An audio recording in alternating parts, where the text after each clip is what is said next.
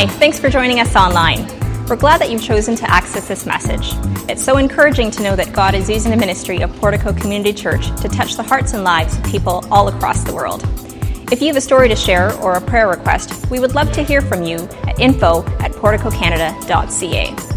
To support our ministry, you can donate online by clicking on the donate button at the top right of your screen. Once again, we're so glad that you've joined us. It's our prayer that this message from God's Word will deeply impact your life. Hello, everyone. Hello. My name is Amitabh. It's good to be here. Welcome to those who are watching us online. People from all around this beautiful country and around the world are able to join us.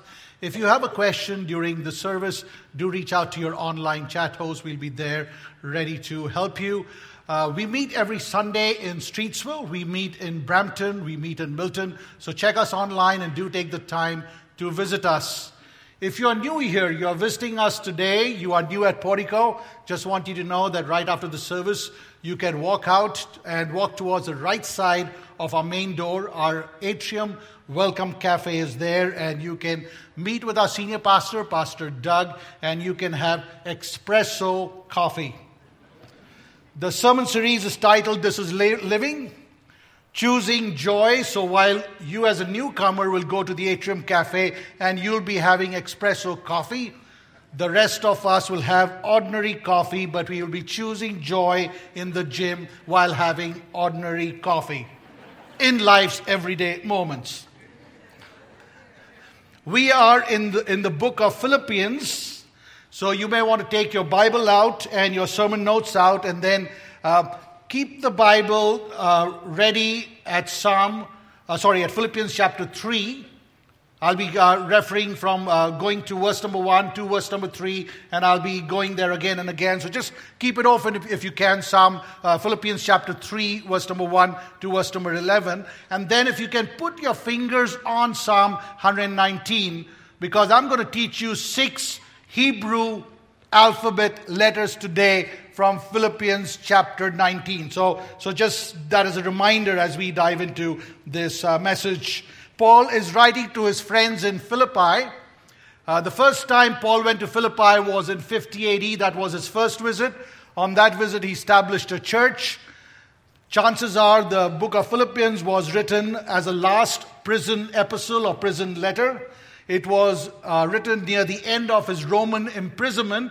It was written around 61 or 62 AD. So he is writing 10 or 11 years after his first visit, and he's wanting to share a few things with the church in Philippi, and he's willing to share it with us. The book of Philippians is a popular book. There are many favorite verses which people like to quote. Chapter 1, verse number 6, he who began a good work in you will carry it to perfection. Chapter 1, verse number 21, to live is Christ and to die is gain. Chapter 4, verse number 13, I can do all things through Christ who strengthens me. And although those favorite verses are nice, what we are doing today is we are going to dive a little deeper into the text. Our message is titled, Dangerous Recipe. A half and half recipe is not good. A half and half strategy or a half and half approach is not good. It's a dangerous recipe. One part Jesus and one part religion is not good enough. And you will discover as you keep walking close to Jesus that Jesus is more than enough for us. As we look at how religion can distort God's grace, we will look from verse number 1 to verse number 11. Philippians chapter 3, it can be divided into 3 parts. Verse number 1 to verse number 3 is Paul's warning. Verse number 4 to verse number 6 is Paul talking about his accomplishment. And then in verse number 7 onwards, it's Paul's focus, and the focus is on Jesus Christ. Read the text with me if you can. Philippians chapter 3, verse number 1 to verse number 11. Further, my brothers and sisters, rejoice in the Lord. It is no trouble for me to write the same things to you again, and it is a safeguard for you. Watch out for those dogs, those evildoers, those mutators of the flesh. For it is we who are the circumcision, we who serve God by His Spirit, who boast in Christ Jesus, and who put no confidence in the flesh, though I myself have reasons for such confidence. If anyone thinks they have reasons to put confidence in the flesh, I have more. And then Paul is quoting 7 things there. Circumcised on the 8th day, of the people of Israel, of the tribe of Benjamin, a Hebrew of Hebrews, in regard to the law of Pharisee, as for zeal persecuting the church, as for righteousness based on the law, faultless. But whatever were gains to me, I now consider loss for the sake of Christ. What is more, I consider everything a loss because of the surpassing worth of knowing Christ Jesus, my Lord, for whose sake I have lost all things. I consider them garbage, that I may gain Christ and be found in him, not having a righteousness of my own that comes from the law, but that which is through faith in Christ, the righteousness that comes from God on the basis of faith.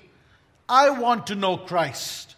Yes, to know the power of his resurrection and participation in his suffering, becoming like him in his death, and so somehow attaining to the resurrection from the dead.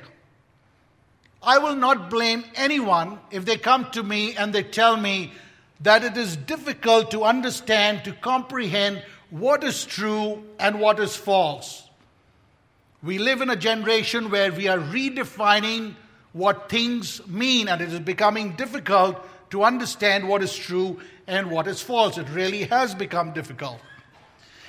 And it does not help when false teachers come along and they try to confuse us with their false teachings. In fact, this is so reprehensible to Paul that Paul called these false teachers dogs. And he said, be careful of these dogs because they are like scavengers who preys on the weak.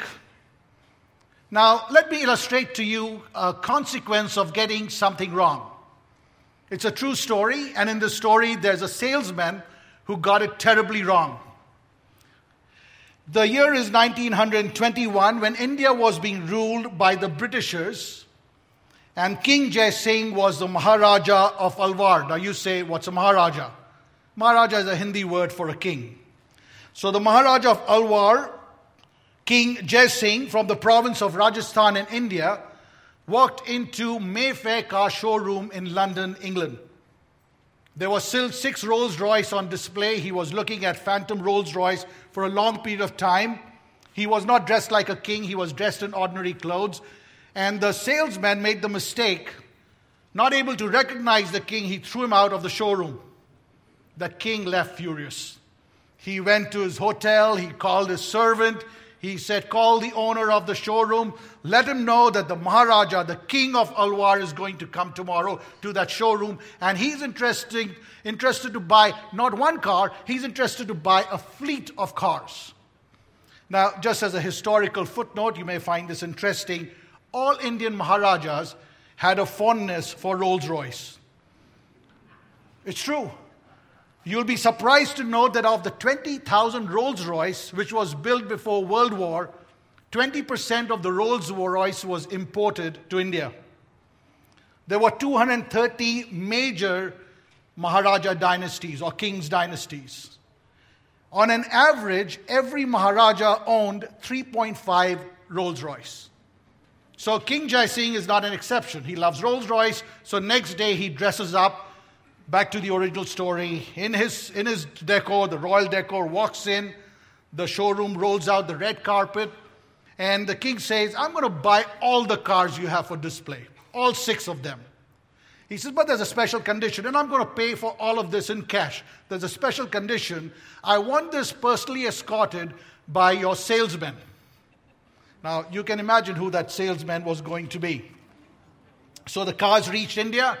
And Maharaja Jai Singh ordered them to be lined up outside of the municipal garbage waste because he was going to use Rolls Royce to pick up garbage and clean the city. Let me show you the picture.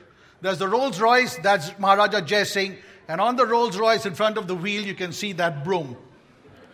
That is how he was going to use the Rolls Royce. That news spread like wildfire. Every rich person who had a Rolls Royce around the world was now kind of embarrassed because the car they had was being used for picking up garbage in India. So the car sales went down. Rolls-Royce head office realized a mistake had been made. In those days, there was no phone call where you can pick up the phone and just call. In those days, there was a trunk call. You actually had to call, and then after 3 days or something, a phone may get connected to India. But there was also something called the telegram. Young people in the room, if you don't know what the telegram is, it's all right. We want to make fun of you also.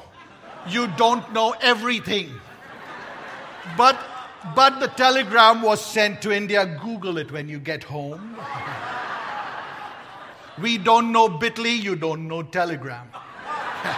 Yeah. So a telegram was sent with an apology, and also 6 free Rolls-Royce cars was offered. So the Maharaja accepted the apology, and the Rolls-Royce was removed from the streets of India where garbage was being picked up with the Rolls-Royce. But the lesson had been learned. It is true that being deceived or getting it wrong can be a dangerous recipe. Just ask that car salesman. What a terrible mistake. In the same way, in this walk in our life, as we are walking or trying to walk close to God, there's a subtle danger that the gospel of Jesus Christ can be stripped of its perfection. One half Jesus and one part religion, a half and half approach, can be a dangerous recipe. Jesus is enough. Number 1, don't be deceived by counterfeit teachings. Philippians chapter 3, verse number 1. Paul starts, he says, "Further, my brothers and sisters, rejoice in the Lord. It is no trouble for me to write the same things to you again, and it is a safeguard for you." You need to remember where Paul is writing from. Paul is in the prison. He is in chains. And while his imprisonment is serious in nature, it's a matter of life or death, yet Paul in chains is able to say, "Rejoice in the Lord." To lead the Philippians to this truth, Paul is taking them directly to Jesus. The point here is to rejoice in the Lord and not in your own achievements. The joy is in the Lord. Ground your life there. Ground your life with Jesus and not on anything else. Then in verse number 2, Paul says, watch out for those dogs, those evildoers, those mutators of the flesh. Paul is calling a certain group of people as dogs. Who is Paul talking about? Dog denotes wild, vicious, homeless animals that roam the streets and they attack passers-by. Figuratively, it was a term of reproach. Jews used it for Gentiles. Paul is flipping it around and he's using it for these religious Jews, and he's saying, watch out for them. Paul used to go and he would talk to the Gentiles and he would tell them that you need to follow Jesus Christ. After he had finished his preaching, these religious Jews would come behind Paul and they would say, well, your salvation is not just by grace and faith alone. You actually need to follow certain religious traditions. You need to get circumcised. You need to obey the Old Testament law and also believe in Jesus Christ. And Paul is saying, no, you don't need to do that. All you need to do is you need to accept Jesus Christ. Do not pay attention to anything or anyone that says salvation can be attained by anything external. Your salvation is through Jesus Christ and nothing else. 1 Corinthians chapter number 5, verse number 6. Don't you know that a little yeast leavens the whole batch of dough? In Paul's time, this is how bread was commonly leavened. A little pinch of dough from the old lump would be taken, and it would make the whole new lump of dough rise up and puff up. What is the lesson there? The presence of a little can corrupt a large amount. And Paul is using this as an illustration, and he's saying, I'm warning you against these false teachers who can take a little bit of scripture and they can deceive you with a little bit of scripture. They can use a little bit of scripture, but they cannot free you. Let me illustrate that for you today. I'm not sure how many of you have seen a recent Netflix documentary series. It's called Wild, Wild Country. Anyone seen it? Do not watch it with a child because it has got some graphic sexual religious acts in this documentary. It was released in the month of March this year. The documentary premiered at the Sundance Film Festival and is about a controversial Indian guru by the name of Bhagwan Rajneesh and his community of followers who moved to Oregon in USA in 1981. In 1998, Susan and I visited Bhagwan Rajneesh's ashram in Pune, India.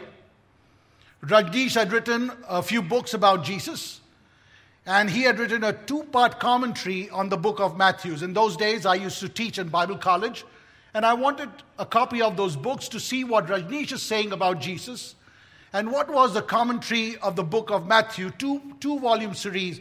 What was it all about? The Bhagwan term which he used, Bhagwan Rajneesh, is an Indian word for God. It was a self-proclaimed title. Rajneesh was highly educated both in BA and MA in philosophy. He moved to Oregon, USA in 1981. His rich followers continued to grow. A lot of them were from Hollywood. And as his followers grew, so grew the size or the collection of his Rolls Royce. He had 93 Rolls Royce, ranging from $60,000 to $256,000 apiece. Allegedly, his followers were responsible for one of the largest recorded marriage fraud, sham marriage cases in the USA. More than 400 allegedly for immigration fraud. Allegedly, his followers were also responsible for the largest bioterrorism attack in US history, as foods in local restaurants and supermarkets were contaminated. 750 people fell sick. Fortunately, no one died. As a religious guru, his philosophy was rooted in materialism, in sex, and in enlightenment. Talks on the sayings of Jesus is an English discourse that he gave in the year 1977. It was later compiled as a 2-part volume, a commentary on the book of Matthew titled I Say Unto You, Volume 1, Volume 2. On page 7 of I Say Unto You, Volume 1, chapter number 1, The Flute of God on God's Lips, Rajneesh talks about Matthew chapter 1 and the genealogy of Jesus Christ. He is quick to pick up Bible verses and give it a sexual slant. Now, in the Bible, in Matthew chapter 1, 14 generations are mentioned as the family line of Jesus is presented from the line of King David. Here is what Rajneesh teaches. Why 14 generations? No scholar has asked it. No biblical scholar has asked it. Why only 14? Why not 15? Why not 13? This I'm giving you as an example of objective art, unquote. Now, before I go any further and present to you the sexual slant that Rajneesh gives to the family history of Jesus, let me explain to you why it's 14. Why 14? Why not 15 or 13? Ready? Okay. Question number 1. Who wrote the book of Matthew? Fantastic. Matthew. The second question is more difficult. What was Matthew's profession? So in the first service, somebody said disciple. That was not his profession. He was a tax collector. Okay, good. So what Matthew's doing in chapter number 1 is that he's utilizing his talent as a tax collector. Footnote for you. When you come to church and accept Jesus Christ, please do not leave your giftings behind. Your skills and your gifting is part of what you bring to God's church. Oh, I don't want to do math. Why not? It's needed. So here is Matthew the tax collector writing, and look at how he writes using his gifting as a CPA, CMA, whatever that financial degree he had. Remember, Hebrew language does not have numbers. It has 22 alphabets. Turn with me to Psalm 119. I told you I'm going to teach you 6 Hebrew alphabets. Above Psalm 119, above verse number 1 is Aleph. That's the first Hebrew alphabet. Since there are no numbers in the Hebrew language, the first Hebrew alphabet can be Aleph, like A, or it could be a number, which is 1. So above verse number 1, section 1, Aleph. Above verse number 9, you'll find the word Beth, section 2. Above verse number 17, Gimel, the third alphabet, or section 3. Verse number 25, Dalet. Verse number 33, Hey. Verse number 41, Wah. Aleph, Bet, Gimel, Dalet, Hey, Wah. Now you know 6 Hebrew alphabets. Since Hebrew language does not have numbers, here is how the values were given. Let me try and explain this to you without complicating it. The first 10 Hebrew alphabet is 1 to 10. 1, 2, 3, 4, 5, 6, 7, 8, 9, 10. The next 9 Hebrew alphabets, up to 10 is covered. The next 9 has 20, 30, 40, 50, right up to 100. And then there are 3 alphabets still left. And the value of the last 3 alphabet is 200, 300, and 400. Now come to Matthew chapter 1, verse number 1. This is the genealogy of Jesus, the Messiah, the son of David. David is David in Hebrew. It is spelled with 3 letters. Dalet, Wa, Dalet. David. Since there are no numbers, when you write Dalet, you're using the 4th letter or the number 4. And when you write Wa, it is the 6th letter or the number 6.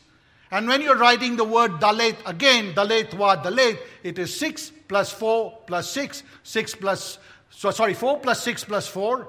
4 plus 6 is 10 plus 4 is 14. The 4th letter, the 6th letter, the 4th letter. 4 plus 6 plus 4, 14. Now you can look at me and say, hey, hold on, false teachers, I've never heard this before. How do you know this is what Matthew did? Good question. Because the Word of God needs to be looked at correctly, right? Verse number 2, Matthew chapter 1 to verse number 6, 14 lines. Verse number 6b to verse number 11, 14 lines. Verse number 12 to verse number 16, 14 lines. And listen to what Matthew himself is saying in verse number 17. This is not Amitabh's interpretation. This is Matthew saying it in verse number 17. He says, thus there are 14 generations in all from Abraham to David, 14 from David to exile to Babylon, and 14 from exile to Messiah. You see what is taking place? Genealogy through David, or 14, divided in 14 lines. And since 14 generations can also read David, as a tax collector, Matthew must be happy to have the family line of David, 14, presented with such a masterful wordplay between David and 14. And its primary audience in the book of Matthew are Jews, and the Jews get it. The problem with English translation is it gets lost. The book of Lamentations, chapter number 1. When you read it in English, you lose it. The book of Lamentations, chapter number 1, has Aleph, Bet, Gimel, Dalet. That's how it's all. All of the alphabets, 22 alphabets are there. And each sentence of Lamentations starts with a word. Aleph, Bet, Gimel, Dalet. You don't see it in English translation. And you know what's the lesson out there? Lamentations chapter 1. Grieve. 22 words. Grieve. But grieve for a moment and then move on to chapter number 2. Do not make it your lifestyle. That teaching gets lost because we don't see the scripture in its original language. Now look at a false teacher coming in with that cunningness and see how he interprets Matthew with a sexual slant. This is what Rajneesh says. It is 14 for a certain reason. It has to be decoded. Anybody tells you there's a secret code in the Bible, watch out. When it came to writing the New Testament, it could have been written in classical Greek and Koine Greek. The New Testament was written in Koine Greek, common Greek, in common man's language so that we will understand it. The Son of God, God the Father, sent His Son not to confuse us, to make us understand it. Read your Bible. Don't listen to people who takes the name of Jesus. Everybody who takes the name of Jesus is not a right teacher. In fact, the danger is greater. Those who sound scriptural, those who quote Jesus, those who talk about a scripture, they are worse because they don't openly oppose you. They can deceive you. So Rajneesh is saying it is 14 for a certain reason. It has to be decoded. The spirit matures like the body matures. The body matures in 14 years. Now see the sexual slant. It becomes sexually mature. It can reproduce sexually. At 14 years, the body is ripe as far as sexual reproduction is concerned. The boy can become a father. The girl can become a mother. They can reproduce replicas of themselves. I have heard this message live, which Rajneesh said. And there was a Catholic nun in the audience. And he mocks her for her values. And then says, we need to be sexually alive. You see how the word of God has been corrupted? And Paul is saying, be careful. Look at what Matthew is saying in Matthew chapter 10, verse number 16. He's saying, I am sending you like lambs into a pack of wolves. So be wise as a snake and as innocent as doves. Look at what 2 Timothy chapter 2, verse number 15 is saying. Do your best to present yourself to God as one approved, a worker who does not need to be ashamed and who correctly handles the word of truth. Be careful of false teachers. Our problem is we have opened ourselves to the internet. We can get all kinds of teachings. The teachings we get has no filters. And if we don't know our scripture, if we haven't taken the time to read the Bible, then we can be deceived because what sounds attractive may not be attractive. Be careful. And then Paul goes on and gives us a second warning. He says, don't be deceived by religious practices. Don't be deceived by false teachers, but don't be deceived by religious practices. Remember that Paul was raised thinking that all the disciplines he had would add up to something. Then he had a personal encounter with Jesus on the road to Damascus. His life was flipped upside down. As his life is flipped upside down, now Paul is seeing it in its true light. And he's telling us in Philippians chapter 3, verse 3 and 4, for we who worship by the Spirit of God are the ones who are truly circumcised. We rely on what Christ Jesus has done for us. We put no confidence in human effort, though I could have confidence in my own effort, if anyone could. Indeed, if others have reason for confidence in their own efforts, I have even more. In fact, he goes on and he lists 7 things on which he can have confidence. The context in which Paul is talking about, he's talking to the group in Philippi, and he knows that he's stuck with a group of people who like to talk about their achievements. Philippi had that culture. Those who lived in Philippi knew that this was a special city. It was a Roman colony. They knew they had rights and they had privileges that other cities in the Roman Empire did not enjoy. Living here, you enjoyed the same privileges that were afforded to you if you lived in Rome. In fact, Philippi was nicknamed Little Rome. People here were Roman citizens and they were free from taxations. They had rights and privileges, and they talked about achievements. So Paul is presenting his religious resume. He's listing 7 things in his religious resume. If you were told to write your religious resume, what would your religious resume be? Pastor Dwayne, he leads worship. His wife is Jody, and she had a health problem. Pastor Doug is there, and Pastor Doug's wife is Laura. She had a health problem. And then in their religious resume is not, I did such and I got healed. In Jody and Laura's resume is, and God did it. That's the only resume we have. God did it. I stand behind this pulpit. I do not qualify. I have made mistakes in my life. I just don't make it. I don't stand up to the standards. But for the grace and the mercy of God. But Paul is saying, but if you want to boast, let me boast and tell you, I have got 7 things I can boast about. Verse number 5, circumcision. I was circumcised on the 8th day. Number 2, citizenship. I am pure-blooded citizen of Israel. Number 3, genealogy. I am from the bigger tribe of Benjamin. Number 4, family heritage. I am a real Hebrew. 4 things by birth. 3 things by my action. Orthodoxy. I am a member of the Pharisee. Most religious Jew. Zeal. I had zeal. I persecuted the church. Righteousness. In terms of righteousness, I obeyed the law without fault. I offered right sacrifice to atone for my sins. Then see where Paul takes us. He takes us a step further and he says, but salvation is not a reward. It is not based on the good things that we have done.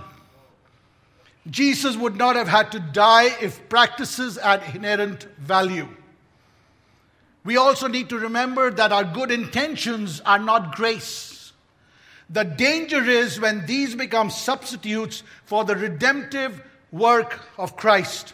Ephesians chapter 2, verse number 8 and 9. Salvation is not a reward for the good things we have done. So none of us can boast about it. Then Paul turns his focus, verse 7 onwards, upon Jesus. These religious things, these 7 things, these religious things kept me away from a genuine and authentic relationship with Jesus Christ. You can come to this church every Sunday. You can participate in every event. You can be part of the One Hope if you want to be.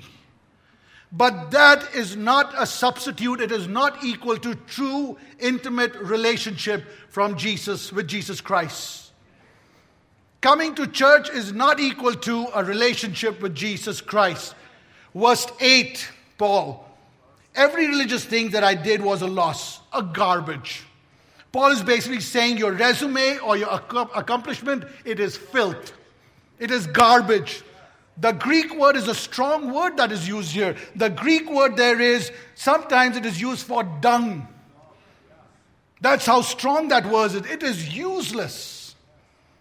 Romans chapter 3, verse number 27. Can we boast then that we have done anything to be accepted by God?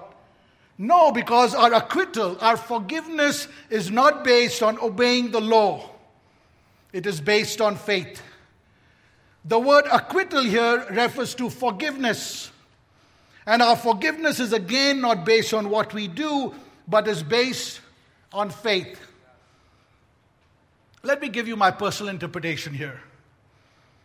You know, when communion takes place in this church, during the first or the second service, I'm one of them who will walk up and pick up the plate and come to you with bread and wine.